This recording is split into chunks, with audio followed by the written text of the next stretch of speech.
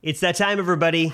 It's the podcast time again. It is time for another episode of the Apple Circle podcast. We are back breaking down the latest and greatest Apple news of the week, all the leaks, all the rumors, everything you need to know.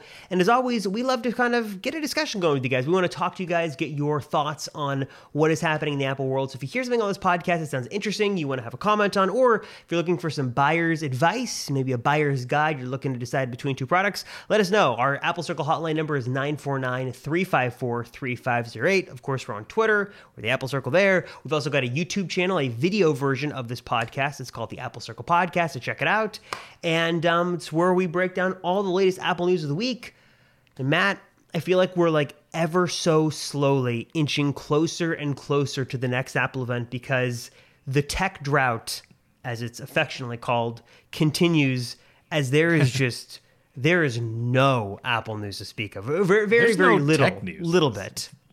Just tech in general is very slow right now. But one thing that I think we can definitively answer, well, maybe not 100% definitively, but I think we can be pretty safe, is that there is not going to be an event before WWDC. Do you think that's safe to say? 100% safe to say. It's going to be June 6th is going to be the next event for sure. Yeah, because Mark Gurman gave that little hint that kind of sounded like maybe there was going to be an event before, but that is not happening. So yeah, June 6th, WWDC 2022. That is coming faster than I really expected. I checked the date today and I was like, geez, we're almost there. This is going to be fast.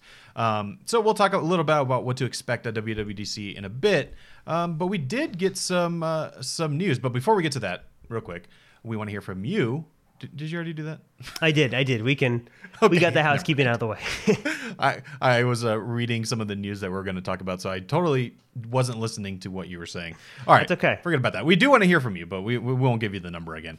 But yeah, I think some of the more interesting news, there was a back and forth almost about this AR headset that we're expecting.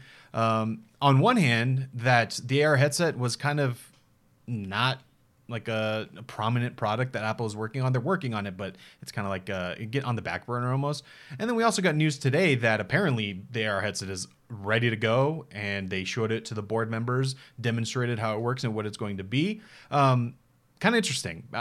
We've heard so much news about this, but it seems like it is real and it's coming. But what was the other story where it was kind of like on the back burner? You had more details on that. Well, before we get to that, I got to ask, since this sort of broke today, is this something Apple typically does? Because I can't remember hearing before of Apple showing off unreleased products to the board. I mean, obviously it's the Apple board. These are people who are sort of help steering the company. But is this a new thing or not? Because I've never heard this before. It sort of slipped in there in the headlines, like, oh, Apple's showing this off to board members. I'm like, wait, what? Yeah, I'd never heard of that either. I guess the last time this would have happened would be with the Apple Watch, right? Because there hasn't been like a new product. Because I would assume with every product that's about to get announced, the board sees it, obviously. Like, they know what's going on. But yeah, no, that's kind of interesting. I agree that it's kind of a different thing that we hadn't heard before. But I guess that's good. Like, the board should know what's going on, right? If it's a complete flop and everyone decides, like, we cannot ship this, then I think that's a good thing. But also, on the other hand, you kind of get back to that. Again, I'm sure they do this for every product, even when Steve Jobs was around. But you get back to that idea of, like, if the board is involved and it's not just the product managers and all that kind of thing, like project managers, could that lead to a point where it's all profit driven and the product itself is not that important? That's kind of what this makes me think of. It's almost like the olden days of Apple again. Well, we can get into that too, because I was telling Matt right before we started, I started to listen to the audiobook because I can read. I shouldn't say that. I can read. I have this thing where, like, I get very tired very easily. And no matter how interesting a book is, as soon as I start to read and concentrate, I get super tired. I cannot force myself to read. So I do audiobooks because it's like sort of like a podcast. So I'll listen to it while I'm driving. And I just started to listen to the audiobook that's called After Steve. I think it's sort of how Apple became $1 trillion company and lost its soul. And I know how there have been sort of mixed reviews on this, but I wanted to sort of go in a clean slate and sort of listen to it. And I'm only a little bit into it. But it is interesting because it sort of talks about some of the beginning dynamics about how things changed so drastically after Steve Jobs passed away, and how Tim Cook rose to the ranks as the logistics guy and not the creative visionary and sort of out of this world genius, sort of like Johnny Ive. How Steve Jobs and Johnny Ive were sort of cut from the same cloth. Tim Cook was not that way at all. And there's been the debate forever about how Apple and sort of their future has changed since Tim Cook, and there's always a question for better or worse. But maybe we'll come back to that in a second. Let's go back to the headset. So what you're referring to, Matt, was there was a story, I think it was by the Financial Times or some other, I think it was an international news outlet, and they had posted some of the details regarding the issues and the complications with the headset. And I just was sort of skimming through the article, and it was interesting how the team that was working on this headset, at least initially, they were not working sort of in Apple's main, whether it was Infinite Loop at the time, or I think, obviously now Apple Park, they weren't in sort of that ring. They were in like one of those offshoot buildings that's like down the road. And if you didn't know, if you've ever been sort of to the Apple mothership, Apple has obviously that big building, but they own like a bunch of property around there, like a bunch of just random office buildings. Like almost all of Cupertino.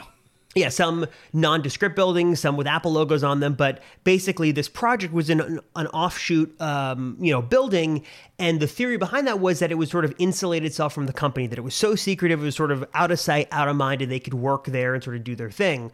But the article alluded to problems that presented because it was sort of seen as a lower class, lesser class project, and when the engineers working on the headset needed to communicate with other Apple engineers, they were sort of brushed off. It wasn't seen as important. There was one piece in the article that talked about how they wanted to work on some kind of camera technology working faster on the headset, but this is back in 2018, and they were basically told by the iPhone camera engineers, no, we got to finish the iPhone XS first before we can even, think about this and work on this.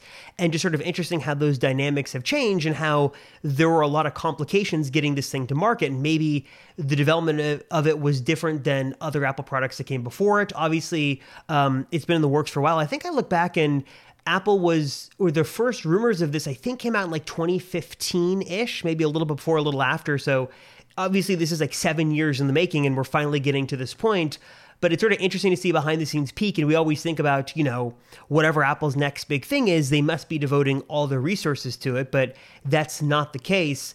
And also it sort of makes you wonder how many of these offshoot projects exist that are seen internally as the next big thing that just flounder and never become anything. Well, that, or how many of them exist that will be coming and we don't even know that they exist. Yeah, that's interesting because I guess if you think about it, that's what the iPhone was, right? They were working on these projects. Maybe it wasn't all the way in a back corner, but it was super secretive. Nobody at the company knew about it. There was just a very small team working on it. Same thing with the iPod. So I guess that's just kind of how it works. I think what's weird about this story isn't so much that part. I think it makes sense that it's isolated and it's secretive from the company. It's more the framing of it, that this was something that they almost didn't care about. I think that's what's weird about it, and a little worrisome. Like, I maybe back in 2015, like you said, when we started hearing these rumors, I mean, back then, this technology obviously wasn't ready. It was very much, the early days of VR. So maybe back then it made sense that they wouldn't focus so much on this because the tech just wasn't good enough. And I guess, yeah, I don't know. It just makes me a little worried that this story came out. Maybe it's completely bogus and they're conflating two different things, and the headset was always, slated to be the next big thing, but it does still get me a little bit worried about what this might be. But then we saw this story today, like we were talking about them showing it off, and that is basically ready. And maybe, I can't put it together. I don't know what to think exactly. It's tough because, on one hand, if this has really been 7 years in the making, and they're still having complications, which, according to the latest rumors, I think from Bloomberg, the reason why people think it's going to be delayed until next year is because there are still issues with some of the tech. I think it was cameras, I think it was overheating, battery. Obviously, it's crazy to think that even inside of Apple, the silicon progression has changed so much since this project started that I wonder when the Apple silicon transition was sort of got going originally internally, if that sort of changed any plans with the headset. Now I think the spec is that it's supposed to have sort of an equivalent to an M1 Pro or M1 Max chip, maybe even 2 chips running this thing. And I guess the big question is this. Well, a couple of questions. Is the headset ready enough to be shown off at WWDC? Is Apple going to show off the hardware of it at all? Are they going to refer to it and just show off the software?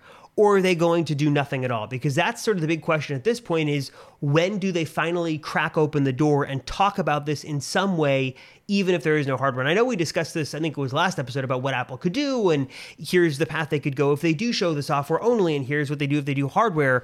I guess the question I have is, okay, so they showed off to the board. Obviously, it's in some kind of final prototype stage. How far are we away from this actually being announced? I still think that June just seems a little too optimistic and a little too early. Yeah, that's the question. Because, I mean, you could look back to the iPhone, which was in a very early stage of development. They, that there was that famous story of the like perfect path that Steve Jobs had to take on stage. If he deviated even a little bit, it could crash the entire thing. And honestly, if that happened on stage, I mean, who knows what the iPhone direction would be now. Probably end up being okay, but it would not be the same hype as as it ended up being when the path turned out perfect and there was no issues. So, on one hand, they obviously talk about things that are not ready. Same thing with the Apple Watch. The Apple Watch was definitely not ready. Honestly, the first version of the Apple Watch just probably shouldn't have existed. They should have waited one more year, because that thing, I mean, I'm very happy about that watch. It was so cool at the time, but it was so slow. Like it was not ready for prime time, and the software was just not ready. So, you could say that they do that with other products. So why would that be different here? I guess I'm more worried about, not worried, but interested in how they're going to, how are they going to show this off? Because we talked about this last week with Google I/O, because they showed their glasses prototype. But if you watch their video that they showed off of this translation feature, not one shot in the entire video is real, if that makes sense. Not because the product doesn't work, but because you can't actually show what this is. Like, okay, I can see the hardware, you can show me the headset, but I can't actually see what it's supposed to look like. And that is going to be a very difficult thing. I think if any company that would be able to figure out how to do that, Apple would be the one to do it, because they're very creative with their demos and their ads and things like that. But I don't know. I guess the easiest way would be they just put it on and just show you a video out of what you're seeing, kind of what they do with, like what they do with the iPhones and the AR demos they do with that. And that's fine, but that doesn't sell me necessarily, because I guess in theory I already get the concept. Like, I know what it is, but I want to see the next level. Like, why is Apple making this? And then that's that part. And then there's the other part of the technical, hardware of this thing. So we're expecting 2 4K micro OLED displays. So it should be very high resolution and look really good. 15 cameras, which probably goes back to what you were saying about this thing having issues. That's a lot of cameras to keep track of. And it has those because it's going to have hand gesture support. So will it have controllers? I'm guessing not. All those cameras should let you use your hands as controllers, which I think is actually very cool. It's going to have that M-series chip. It's also going to have eye tracking inside. And this is the big kicker, it's supposed to cost maybe $3,000. There's just so many, every layer of this product has so many questions about it. And whether or not it's ready is just like, that's the easy part, honestly. Whether it's ready enough to show off, I don't even think is that big of a deal. Like, they could probably show it off at WWDC. That's the least of my worries. I want to know, when can I buy it? Am I going to be able to afford it? Is it going to work? Like, there's so many questions around it. It's hard to justify the price of like a decent used car for this headset. And I think what's crazier too is I'm not envious of the person or the people at Apple tasked with how to show this off, because it's sort of like the OG Apple Watch or iPhone, not so much the iPad. It's really these first generation products that we have to learn, how do you turn it on? How do you charge it? You have to like go through all the basics and fundamentals that I think we take for granted now with new products like Apple Watch or iPad, MacBook Pro. We all know how those work, and we know with the iPhone, here's a turn on, turn off, whatever, the gestures, whatever. That's fine. But with this, everything is so new that you've got to really go step by step on how to do things. And I think that actually this is one area where maybe these digital events are beneficial to Apple because they can really just do all CG if they want to, or they can figure out a creative way to do that. Obviously, I think a live demo would be most interesting, but one of the benefits they have here is that they have all the time in the world to do some post-production magic to really maybe show it off the most clear way possible. But to your point too is, CG videos are cool and all, but I want to see like somebody kind of live demo this. How does it work? How does, the Buddha process and the gestures, and there are just so many unanswered questions, which make this at the same time so frustrating, so exciting because we just don't know. Right. And then I guess there's like other questions just technically, like what's the field of view on this thing? Because if you remember like HoloLens and Magic Leap, those are AR goggles that you wear, and they have like a 15-degree field of view or something. I don't know the exact number, but it's basically you're looking out in the world and there's just lines where everything cuts off. So unless you're looking right at the AR object, it's going to get cut off. So it's that immersion is gone. But when you CG something in your product demo, they never show that part, right? No. They always show that it's like fully immersive. And I would assume that there's going to be some kind of field of view limitation because obviously, even with VR, you have some kind of field of view limitation. Like there's a point where it cuts off compared to your peripheral vision. So like all those little things, there's so many things about it that are questionable. I will we talk about this like every week. Do you think we're going to see it at WWDC? The hardware, no. I hope that we see some kind of reference to it because I think that'd be really cool. But this is just one of the biggest wild cards. I just don't know. I cannot say confidently one way or the other. If I had to make like a money on the table, this is my guess. Probably not. But I hope so. Yeah. I hope we get some reference to it, but I just don't know. I mean, if the leaks are true that iOS 16 is riddled with references to Reality OS, then maybe it'd be beneficial for them to discuss it beforehand. But I could also see Apple being Apple and being like, oh, here's a new SDK for augmented reality. And, they always show those dumb AR demos. Yeah. So who knows? So I don't know. Do you think we'll see it? I think we both want to see it, but I don't know. I want to see it. I'm not a betting person, so I would always take the safe route and say no. That way I don't lose any money, right? But I guess I'm thinking maybe because I think, yes, it was supposed to be the original plan. Yes, I think they wanted to show this off. So they have that going for it. Yes, it looks like the product is ready enough to show off, according to this new Bloomberg report that we saw.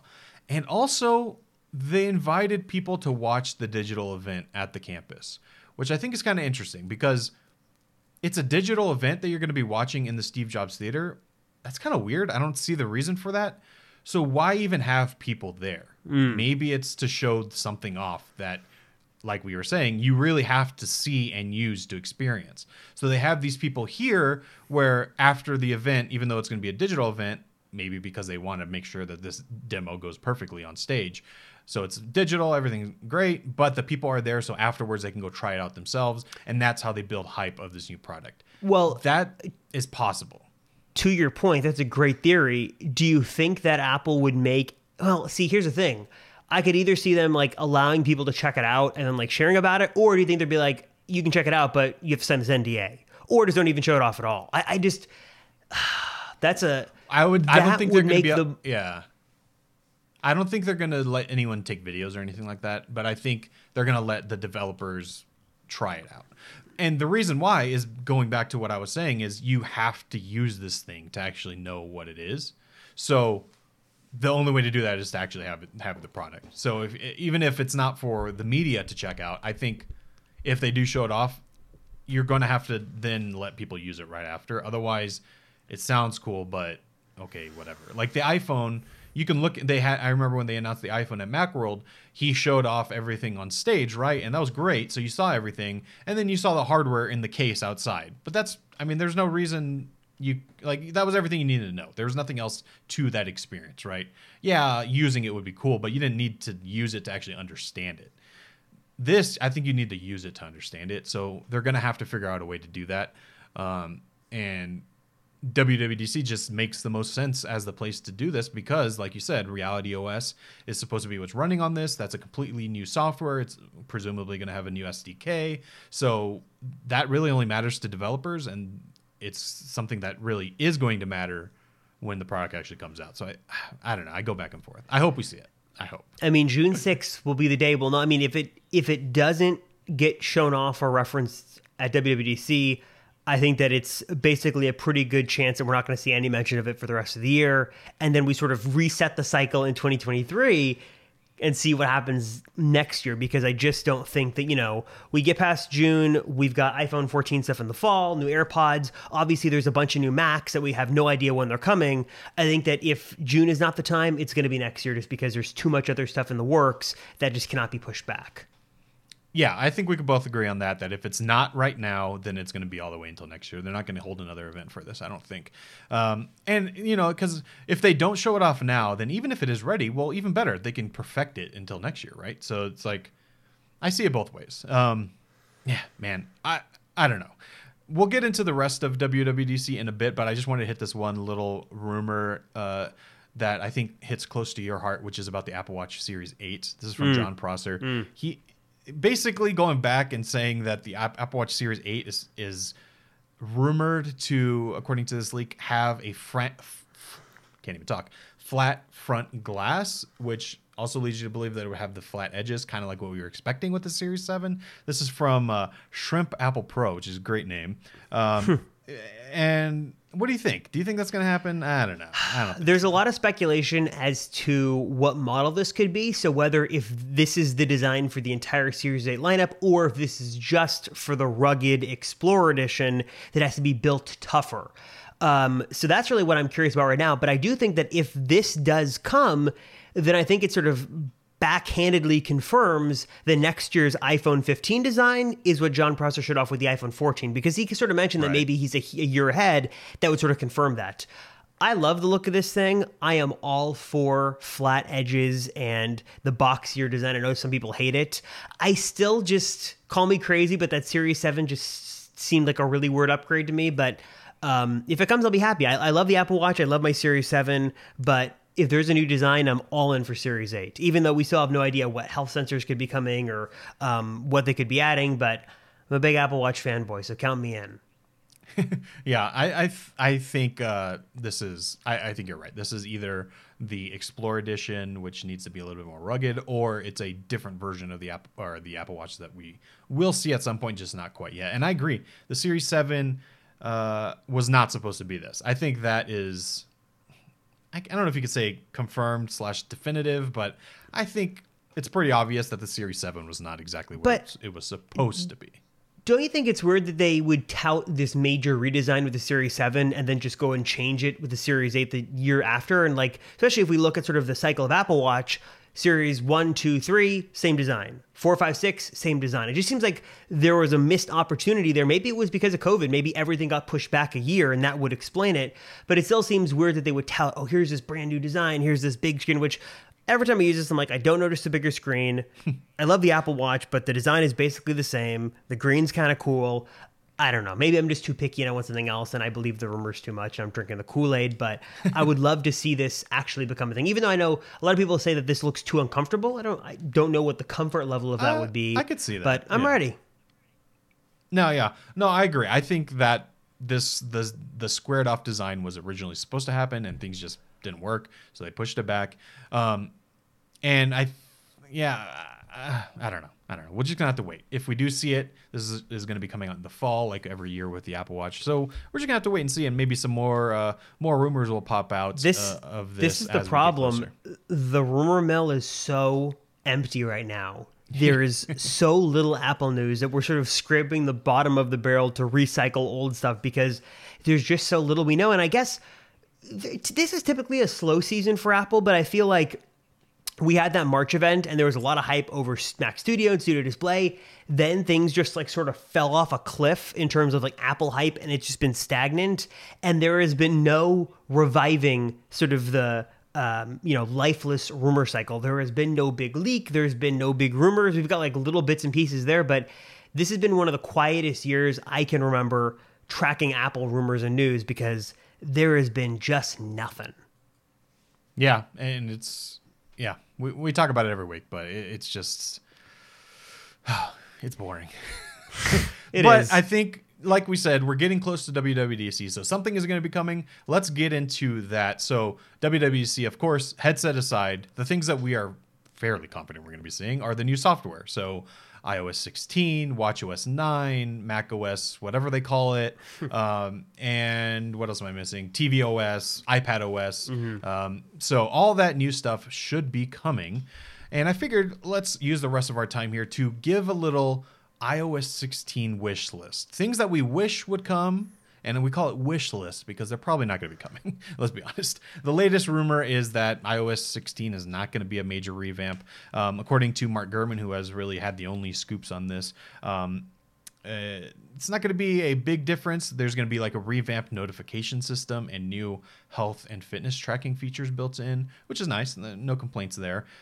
Also, a new report today that apparently, not too much detail here, but there's going to be a major change across the system in terms of interaction and some new fresh Apple apps. Not sure what that means, but I do have an idea of one that could be, although I don't think it pertains to what he's talking about particularly. But so let's just get into a wish list. Do you, off the top of your head, have anything that you want from before I get into my list? This is great, Matt, because I need you to give me some inspiration because I have nothing. I cannot think of any exciting things I'd love to see, and you sort of laid out everything we know. There really isn't anything we know.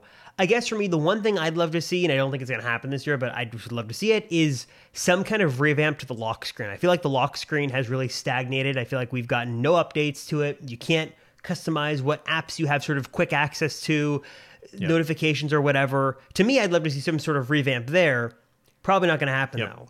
And as I sort of that was one on my list. Yeah, there you go. And as I rack my brain thinking about anything else, like all corners of iOS 16, I don't know. It's sort of that same old thing we've talked about before, where it's like I can't think of anything I'd want to change, but it would sort of be nice to have something fresh and different. I think for me, I'd love to see some sort of refresh in terms of looks, which will probably be minor this year. I'm not exactly sure what refreshed Apple apps mean. Maybe there's some, I'm not sure what that means. New designs going there. There's always those rumors that Apple is going to give us sort of Big Sur-esque icons. So maybe that would happen. I'm not sure what Mark Gurman's talking about there. But walk me through your wish list. Give me some inspiration. I know. It always looks a little weird. Give me some inspiration on what I should look forward to. Talking about the lock screen, I agree that I don't think we're going to see that, only because I think that's more of an iPhone feature, even though it is software. I think that's more of an iPhone feature. And there's a few reasons for that. We had a rumor last year that I think it was with the iPhone 13, that we might see an always-on display, because it's finally has an LTPO display, which is the variable refresh rate, which would mean you can have good battery life, but also have an always-on display. So even though that is software, I think they would save that for an iPhone release. And a few reasons why I don't think we'll actually see it as just a software feature. And one is because there's not going to be much new with the iPhone, so they would save that for it. That's a good feature to announce with it. Two, and I think maybe more importantly, is that the current LTPO display we have with the iPhone 13 Pro, it only goes down to 10 hertz. And the always-on display on the Apple Watch goes down to 1 hertz. So I think in Apple's brain, they wouldn't really... 10 hertz is still too much power sipping for the iPhone right now, in their mind. Obviously, completely possible. We've had always-on display on the Android side long before OLED was even in most phones. So obviously, it's possible. But I think that's one reason why they won't do it as just a software release for older phones, because they want it to be as optimal as possible, and the display we have now just doesn't meet their standards. That's what I'm thinking, and I agree. I would also like to see you change the custom buttons there at the bottom. Right now you have a flashlight and the camera. I actually use those all the time, so I'm happy with those, but it would be nice to switch them out to really anything you want, especially like maybe anything that you can do in the control center, maybe you can put it to there as well. That'd be nice. And then the always on display, of course, means you can see notifications, maybe you can see your activity rings, maybe you could see the weather, all kinds of stuff you can do once they do that. But I agree, we're not going to see that with software. And I kind of, aside from that, I kind of split my list into two big sections. There are new features I'd like to see, which is kind of a small list, and then not new, but improvements that I would like to see to things that already exist. So let's start with just new features because this is the most exciting. First one for me, the more I use my phone, the more I want this. I didn't think I would care that much, but I want this split screen on the iPhone. Give me a top and bottom. That is something that people have been talking about for a long time. Every time you look at a list of things that people want, that's one of the top ones all the time. Is that something that you would use? It would be, and it was interesting because wasn't it on the older, larger screen iPhones when you rotated, you got an extended view, or was that a rumor? Well, I guess, okay, let me clarify. You could never do that. You used to be able to rotate your lock screen on a couple of older iPhones. Remember that? You could rotate. Oh, your lock screen? No, home screen. You used to be able to rotate something. Yeah, but right? You used to be able to, I believe so. I do know that on the bigger iPhone, the Plus models, when they first came out, like the 6 Plus and the 6S Plus, when you rotated the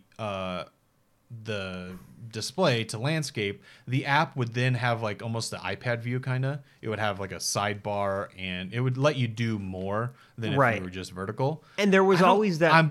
Let me look this up if you could do the home screen. I feel like I remember that, but I also can't remember if I was thinking of like a jailbreak or something. I think it was a very brief period on the larger phones you could rotate the home screen, I think. But one of the rumors for a while, and I think this was like back with like the 10s Max, was that the larger screen iPhone, so the Max version, that would be able to have like extra width, and you'd have extra controls, and like you'd sort of get like an iPad-esque way and menu of using that larger screen because you had sort of more room for the app to utilize. Obviously, that never happened, and all the apps are the same. But there's always that rumor a while ago that you'd sort of get extra features if you went with the Pro Max because of that giant screen, which now everything just sort of blows up and doesn't really utilize that extra space as much as it could. Exactly. And I just looked it up, and from what I'm seeing, yes, that was a thing. And I do remember that. This feels like a fever dream that I don't quite remember, but I'm looking at the pictures and it seems real. I think it was a thing. I don't remember what years. I'm going to call it real. Briefly. With the 6 Plus. Mm-hmm. Yeah, with the 6 Plus, you could do that. But no, I agree. That was one of the benefits, or not. It wasn't really a rumor, but it was just something everyone hoped that once you had this bigger screen that you'd be able to do more with it. And they have just yet to do that. The Max and the regular are still exactly the same in terms of layout. It's like you don't even get more icons. They need to let you do more with the bigger screens. And I think split screen is one that's easy to do because it's already working on the iPad. Just bring it over to the iPhone. Like I don't see any reason why they can't do that. So yeah, that's one that I would love to see. Some other new features would be a pro mode for the camera. So let me control the shutter speed. We can't control the aperture, but let me control the ISO. Let me control the white balance. I think this is something we're very likely going to see, if not this year, very soon. Again, this would probably be something we see in the actual iPhone release rather than the software itself. But we already have Pro RAW, we have Pro Res and video, but I can't control any of the actual settings myself. It's kind of weird. And to go along with that, give me more pro editing tools in the Photos app. So I have this Pro RAW video or Pro RAW photo. Let me be able to edit it as if I was in Lightroom.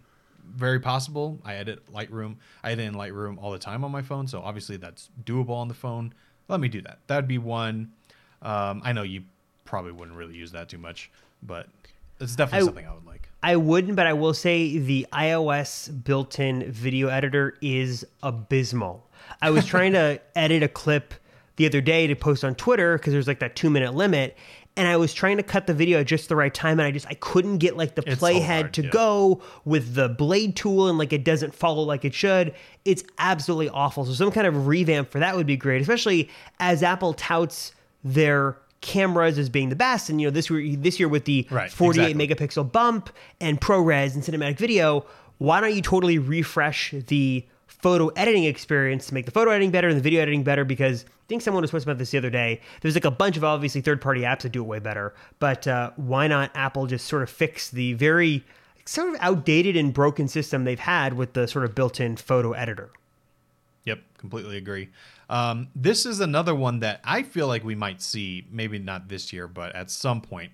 And this is a dedicated app for all your security. So things like keychain, two-factor, your VPN, all of this stuff is now built into the phone, but it's really confusing to get to if you don't know what you're looking for.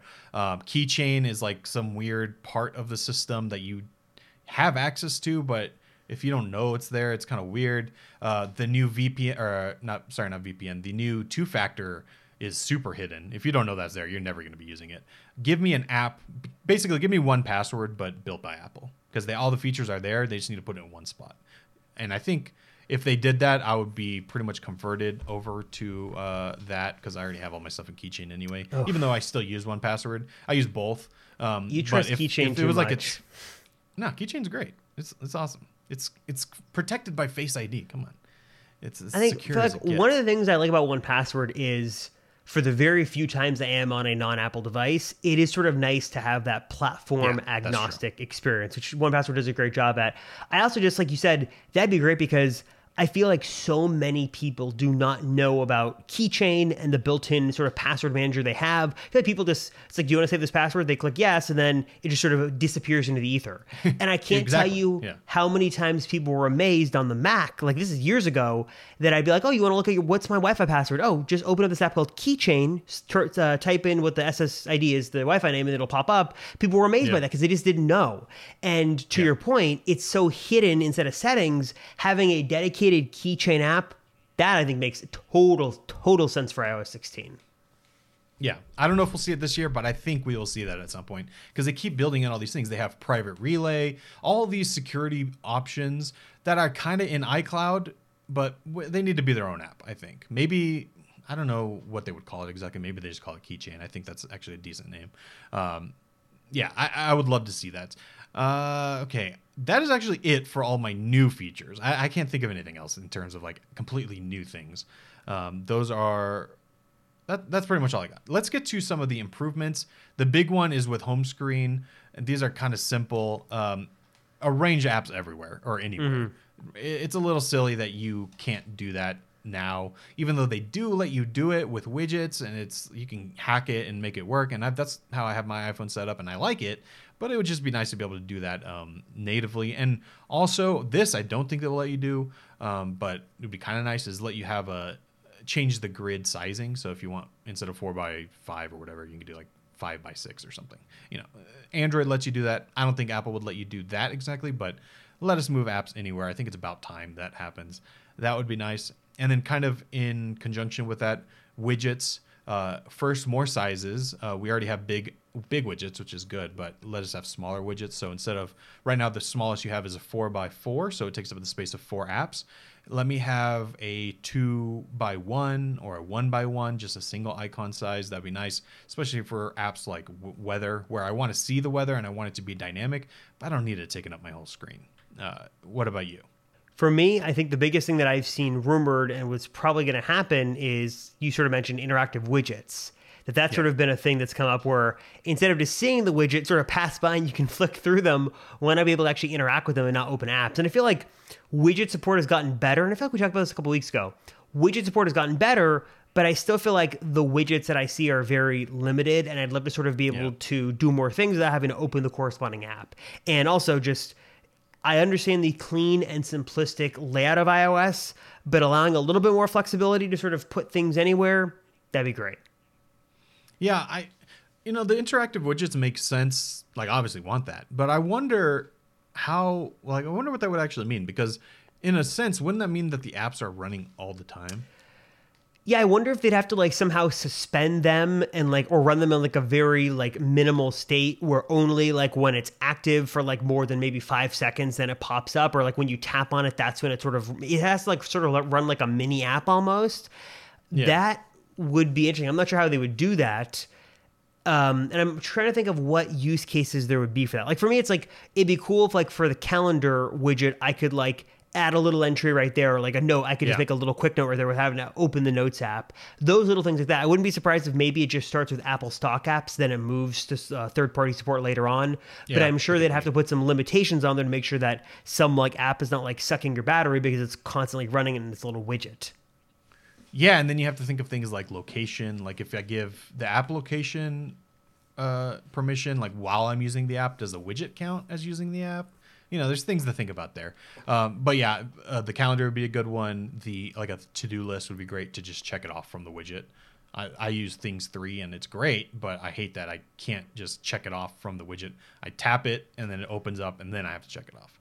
And then another one would be like the Tesla app, for instance. You can open the front right from the widget. If, like, there's a button for it, but it doesn't actually like do anything. It just opens the app to that section, which is fine. It works, but it could be better. So yeah, I would like to see that. I don't know how they would implement it, but it's definitely possible. Let's put it that way. All right, what else? This is kind of going along with widget, is I would love to have a HomeKit widget or a home app widget. That would be great. I don't know why that's not a thing. Like, why can't I select my 3 favorite lights and just have them on a widget? I guess, actually, thinking about it, the reason is because they're not interactive, right? So I wouldn't be able to actually click on the widget. But if they do that, then give me the home app widget as well. We talked about this one either offline, I can't remember, we talked about it. Maybe it was last week. Cross-platform notifications. I guess this is a new feature. But I have my iPhone, I have my iPad, I have my Mac. They're all running very similar apps because I use those apps on every platform. Great. If I get a notification on one, they pop up everywhere I am. Awesome. I love that. That's the beauty of being in the ecosystem. But it is so annoying that if I check it on my Mac, my iPhone still has it up. Or if I check it on my iPad, my iPhone still has it. You know, this only happens with certain apps. I will say, like Telegram, for instance, if I have it open on my Mac and I get a new message, if I look at it on my phone, I'll see the notification disappear on my Mac or vice versa. So it does work certain times, but for things like messages, iMessage, that does not work. If I get if I get a text message from my phone, which is syncing to my Mac, not a iMessage, but a SMS. If I look at the SMS on my phone, it stays on my Mac, and it's just annoying.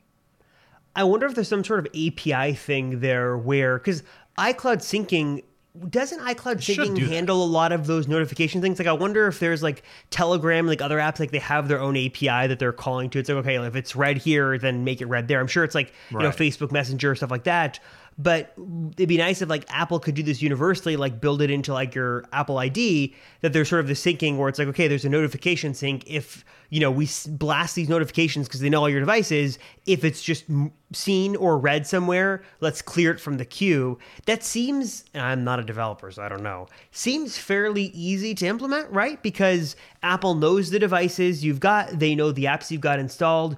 I think that all of the, and obviously actually, all of the apps are going through an Apple push notification server, right? So Apple would have to know when a notification is going out, and they probably also know when it's being read. So there's got to be something that can be made to work. Yeah, it's got to be doable. And I wonder if there's any developers that are listening to this, any iOS developers. Is this a thing already and just certain apps just don't do it? Maybe that's what it is.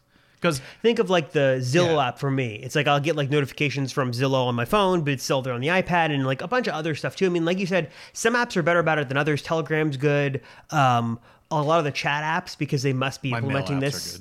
Yeah, mail apps are good, but there's like a bunch of like random apps. It's like you'll just get a bunch of notifications that just do not clear because they're not implementing whatever tech that is. Yeah, so whatever the answer is, let's fix it, because it's 2022, almost 2023. It's about time that the notifications are synced between everything. Another kind of improvement to the app library would be nice. Don't rearrange everything when I install a new app. It's very annoying that it's dynamic rather than static. And either there's two ways they could go about it. If they don't want to change that, if they like the way they have it there, okay, fine. But let us switch to an alphabetical view like you can do when you go into the search function. That way it's just always the same. That'd be nice. Or let me rearrange the way everything looks in that section and don't move it. Just leave it where it is. That'd be nice. That's a simple one. Another one I saw people asking for was to give you an icon like you have on the iPad. So if you have 3 pages of apps and then the app library, instead of having to swipe through everything, you could put that icon onto either your dock or onto one of the pages and access the app library from wherever you are. That'd be kind of nice. I use the app library way more than I thought I would, but I'm still not the 100% like biggest fan of the app library. One of my things, and I forgot where I saw this. I almost think that, did you give me this tip, or I saw it somewhere where you have like one page of apps on your phone that uses the Siri Smart Stack to recommend you apps that you frequently use. So I have a whole page on my iPhone that looks like it's all apps, but it's actually just 3 Siri Smart Stacks that just automatically feed me the apps it thinks I'm going to need to use. And I gotta say, that honestly has cut down on my searching dramatically, because usually if I need an app, it's already there. So that's kind of cool. There's a little pro tip for you. That's cool. You know, it's funny though. Isn't that the same thing as just putting the apps there anyway? It's the same thing. I mean, I guess it dynamically changes, so like it should know, and it doesn't like Siri knows like by the time of day and stuff. And that's true. Yeah. I don't know. Yes, that's basically the same thing. But I saw that. I forgot where I saw it, but I'm like, that's a great idea, and it sort of works. No, it is a good Looks idea. like it's stock. Yeah. I guess let's go along with that a little bit. And this for me is a big one, and that's more focus mode customization. So have you messed with focus mode since the last time we talked about it? No, since we talked about it, I like tried to half-heartedly set it up, and then I never touched it.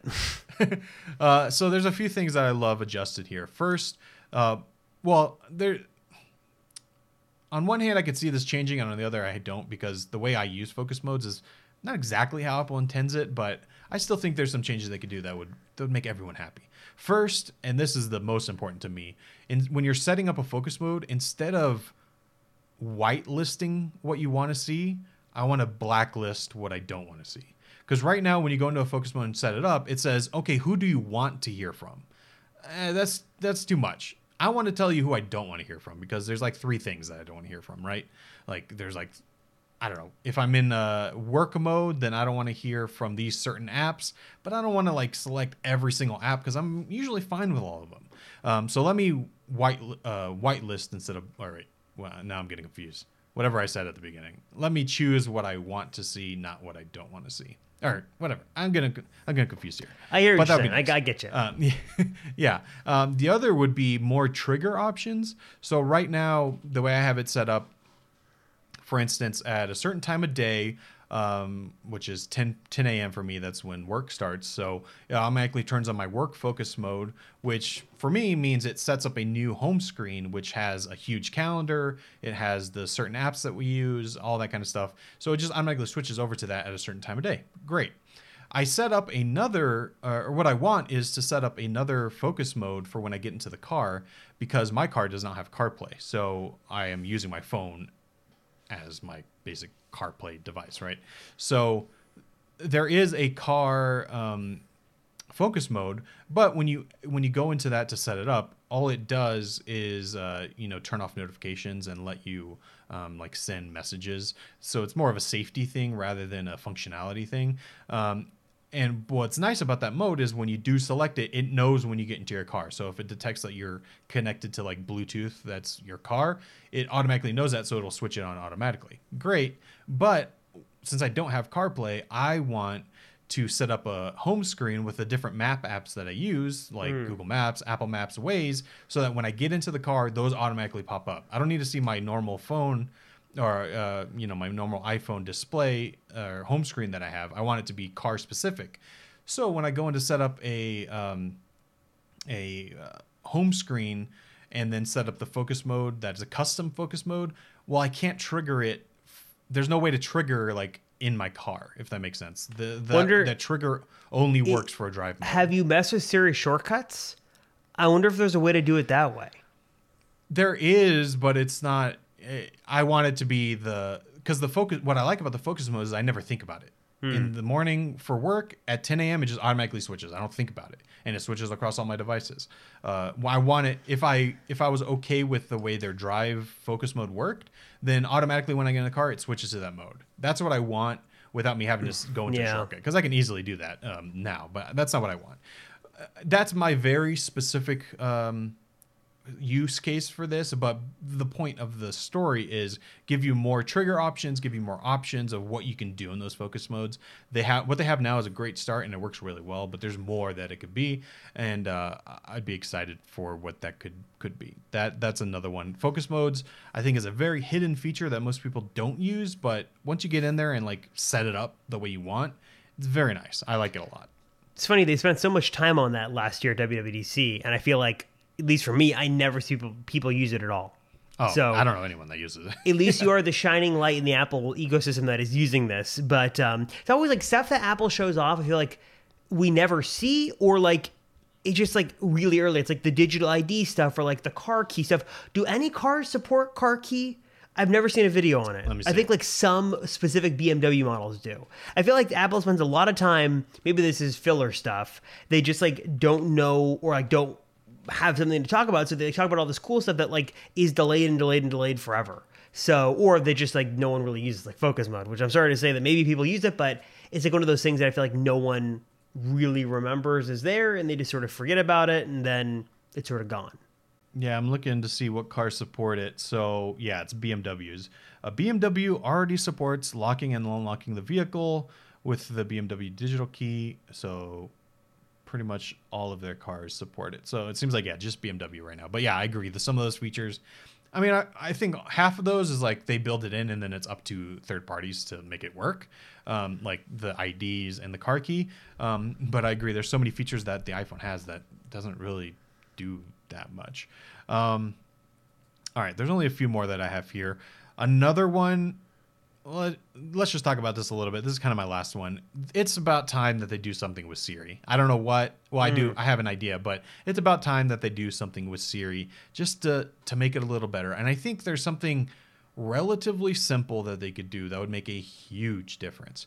I'm not a complete Siri hater like a lot of people are. I think it's kind of like Apple Maps, where you had a few bad experiences back in the day and then kind of gave up on it. It's still definitely not as good as Google Assistant or Alexa, but it's not that bad. I use it every day and it's fine. It's good. But there's one thing that they need to do, or that they could do, that I think would make a huge difference. And it's simply, instead of when you ask Siri a question, instead of it telling you, here's what I found on the web, and then you have to read, all it has to do is read what the first selection is. That's exactly what Google Assistant does. Google has the knowledge graph. You know, when you're searching on Google, there's that little box at the top that gives you like basically the answer, right? It's from some random website, and they think that's the answer, so it puts it in this little box. When you ask Google a question, all it does is read that box. That's all it's doing. I don't see why Apple can't do that with Siri. If they did that, it would take the frustration away, because half the time when you ask a question, it does actually give you the answer. You just have to actually read it. So on the HomePod, for instance, where there's no screen, you can't really do that. That's my biggest complaint right now. You know, I'm surprised how many people use Siri for that. Like, they treat it like it's an Amazon Alexa. For example, my dad, who I know listens to this podcast every week, so hi, Dad, if you're listening, he used it to ask questions all the time, and I feel like Google Assistant especially is so good at that, and Siri is so poor about that, where he'll ask a pretty specific question that usually Siri will know the answer to, but it just won't say it. It's like, here's what I found on the web. Here's what I found in Maps. Like, if it could just be better at answering basic questions, which is what everyone has come to expect it to do now, that's what people want. And I feel like that cannot be that hard to do. And when was the last time Apple really talked about Siri in the smarts department? I think they just talked about it last year about the privacy and safety and security focus. But when was the last time we ever did a deep dive into here's how smart Siri is? It's been years. Or here's the new things that Siri can help you with. Like, yeah, they don't really do that kind of stuff. But to that point, whenever it says like, here's what I found in Maps, or here's what I found on the web, it is actually giving you the answer. It's doing a good job. It just doesn't tell you the answer. That's all it needs to figure out. They need to figure out how to get it to tell you the answer, and then I think we're good. Because I guess once they do this HomePod with the screen built in, it won't matter as much for HomePod situation. But right now, asking questions on the HomePod is really hit or miss, because sometimes it'll say like, well, I can't really answer that, right? Even though it doesn't. If you ask that same question on the phone, it will work. And I remember, because it does answer the questions pretty well. Remember back in the Techno Buffalo days? I don't know if you were there, but I remember we did we had this conspiracy theory between all of us that, because I'm not, like I said, I'm not a Siri hater, but we had this conspiracy theory that Siri only works for me. Yes, because everyone was always complaining, and then I would ask the question on my phone and it would just work. So maybe there's something to that. Maybe it knows who the Siri fans are and it just works more. But I think Siri's not that bad. They just need to do a few things to make it a little bit better. Smarts aside, I think maybe not the bigger, but a very big one is make it the same smart level on every platform. I can't ask the same thing on the Apple TV as I can on my watch, as I can on my phone. They need to make it universal and have it answer the questions, and I think we're good. I think it's pretty decent. Isn't it interesting how there was such this big external push for Apple to make Siri better, and they had hired all these people and these execs from Google, and then like nothing happened. And obviously Apple Yeah. has bigger fish to fry these days, but I feel like the development on Siri, at least publicly, has really sort of been, it's been like the ball that was dropped. Like there's been no updates on it. It hasn't gotten any smarter. There have been no significant updates or improvements. And I feel like Google Assistant, even Amazon Alexa, they're up there like now in like the pretty reliable category of useful virtual assistants, where Siri is still relegated to, this thing gives me different answers depending on what device I'm on. It doesn't work on the same on every device. It's known for being unreliable, slow, and just really just not giving answers that are sometimes anywhere even in the scope of what I was asking. And I can never count on Siri for things because I know it's just faster and easier if I just type it on Google myself. Yeah, and I think they need to figure out a way to change that perception, because like I said, once you actually do use it, it's okay. But they just need to get people like you to actually try it again, I think. And then once they do try it, it needs to work. So once they do that, I think we're good. I'm looking at my thing here, at my little list. That's pretty much everything that I could think of for iOS 16. Will we see any of these? We might see like 2. I don't think we're going to see that many. What is there anything else that you could think of that you would love to see in the new version of iOS? All these things sound great. I'd love to see some updates. Honestly, I'm very curious. We talked about this before. If this means these very sparse leaks mean that Apple has such a huge thing to announce that hasn't leaked, they are ready to blow open the doors with some amazing features, or if there is so little that has changed, there's nothing to leak. So I think that either this WWDC is going to be one that is really exciting, packed with some new Mac hardware, going to be really cool, and they're just flying through things, or it's going to be, I think, what some would consider to be underwhelming, where they walk through some stuff, there's no mention of headset, and that's just sort of it. And from what we're hearing right now, iOS 16 is going to looks like just another sort of, let's go through the process and release something new, but it seems like maybe Apple's priorities are different, and iOS 16 is going to be maybe a little underwhelming this year. I don't know. I hope not, but that's what it looks like right now. Yep, and I pretty much agree with that. But maybe as we get closer, we'll hear a little bit more. But I'm doubtful. I think it's going to be a pretty basic year for iOS. Luckily, iOS is pretty good. Like, it took me a while to come up with this list, so it's not like these things are searing in my brain every time I use the iPhone. Like, these are just things that would be nice. They're not ruining the entire experience because they're not there. They would just be nice to see. But kind of speaking of that, we would love to hear what you guys would love to see in iOS, so we can get more ideas and promote them, and hopefully someone from Apple is watching this and then they can implement it. That would be great. So if you want to let us know what those are so we can read about them next week, the hotline is 949-354-3508. So you can text us, you can call us, and we will talk about it on the show. If not, just leave a comment in the video version down below on YouTube, and we will check those out as well. And yeah, we'd love to hear from you. This is especially one of those topics where having feedback from the community would really help, because we're just 2 people here. We can only come up with so much. If you guys have suggestions on what you'd like us to cover in the next few weeks, let us know. We're open to suggestions, because as we've talked about, slim pickings in the news cycle. So if there's an area we could dive into, or some questions we could answer, some buying advice we could give. I love the one show we did was wasn't it like the holiday shopping spree buyer's guide? That was fun. So if you guys have a suggestion on anything you'd like to see, let us know in the comments. Also, be sure to leave us a 5-star rating on your podcast platform of choice. It certainly helps us out.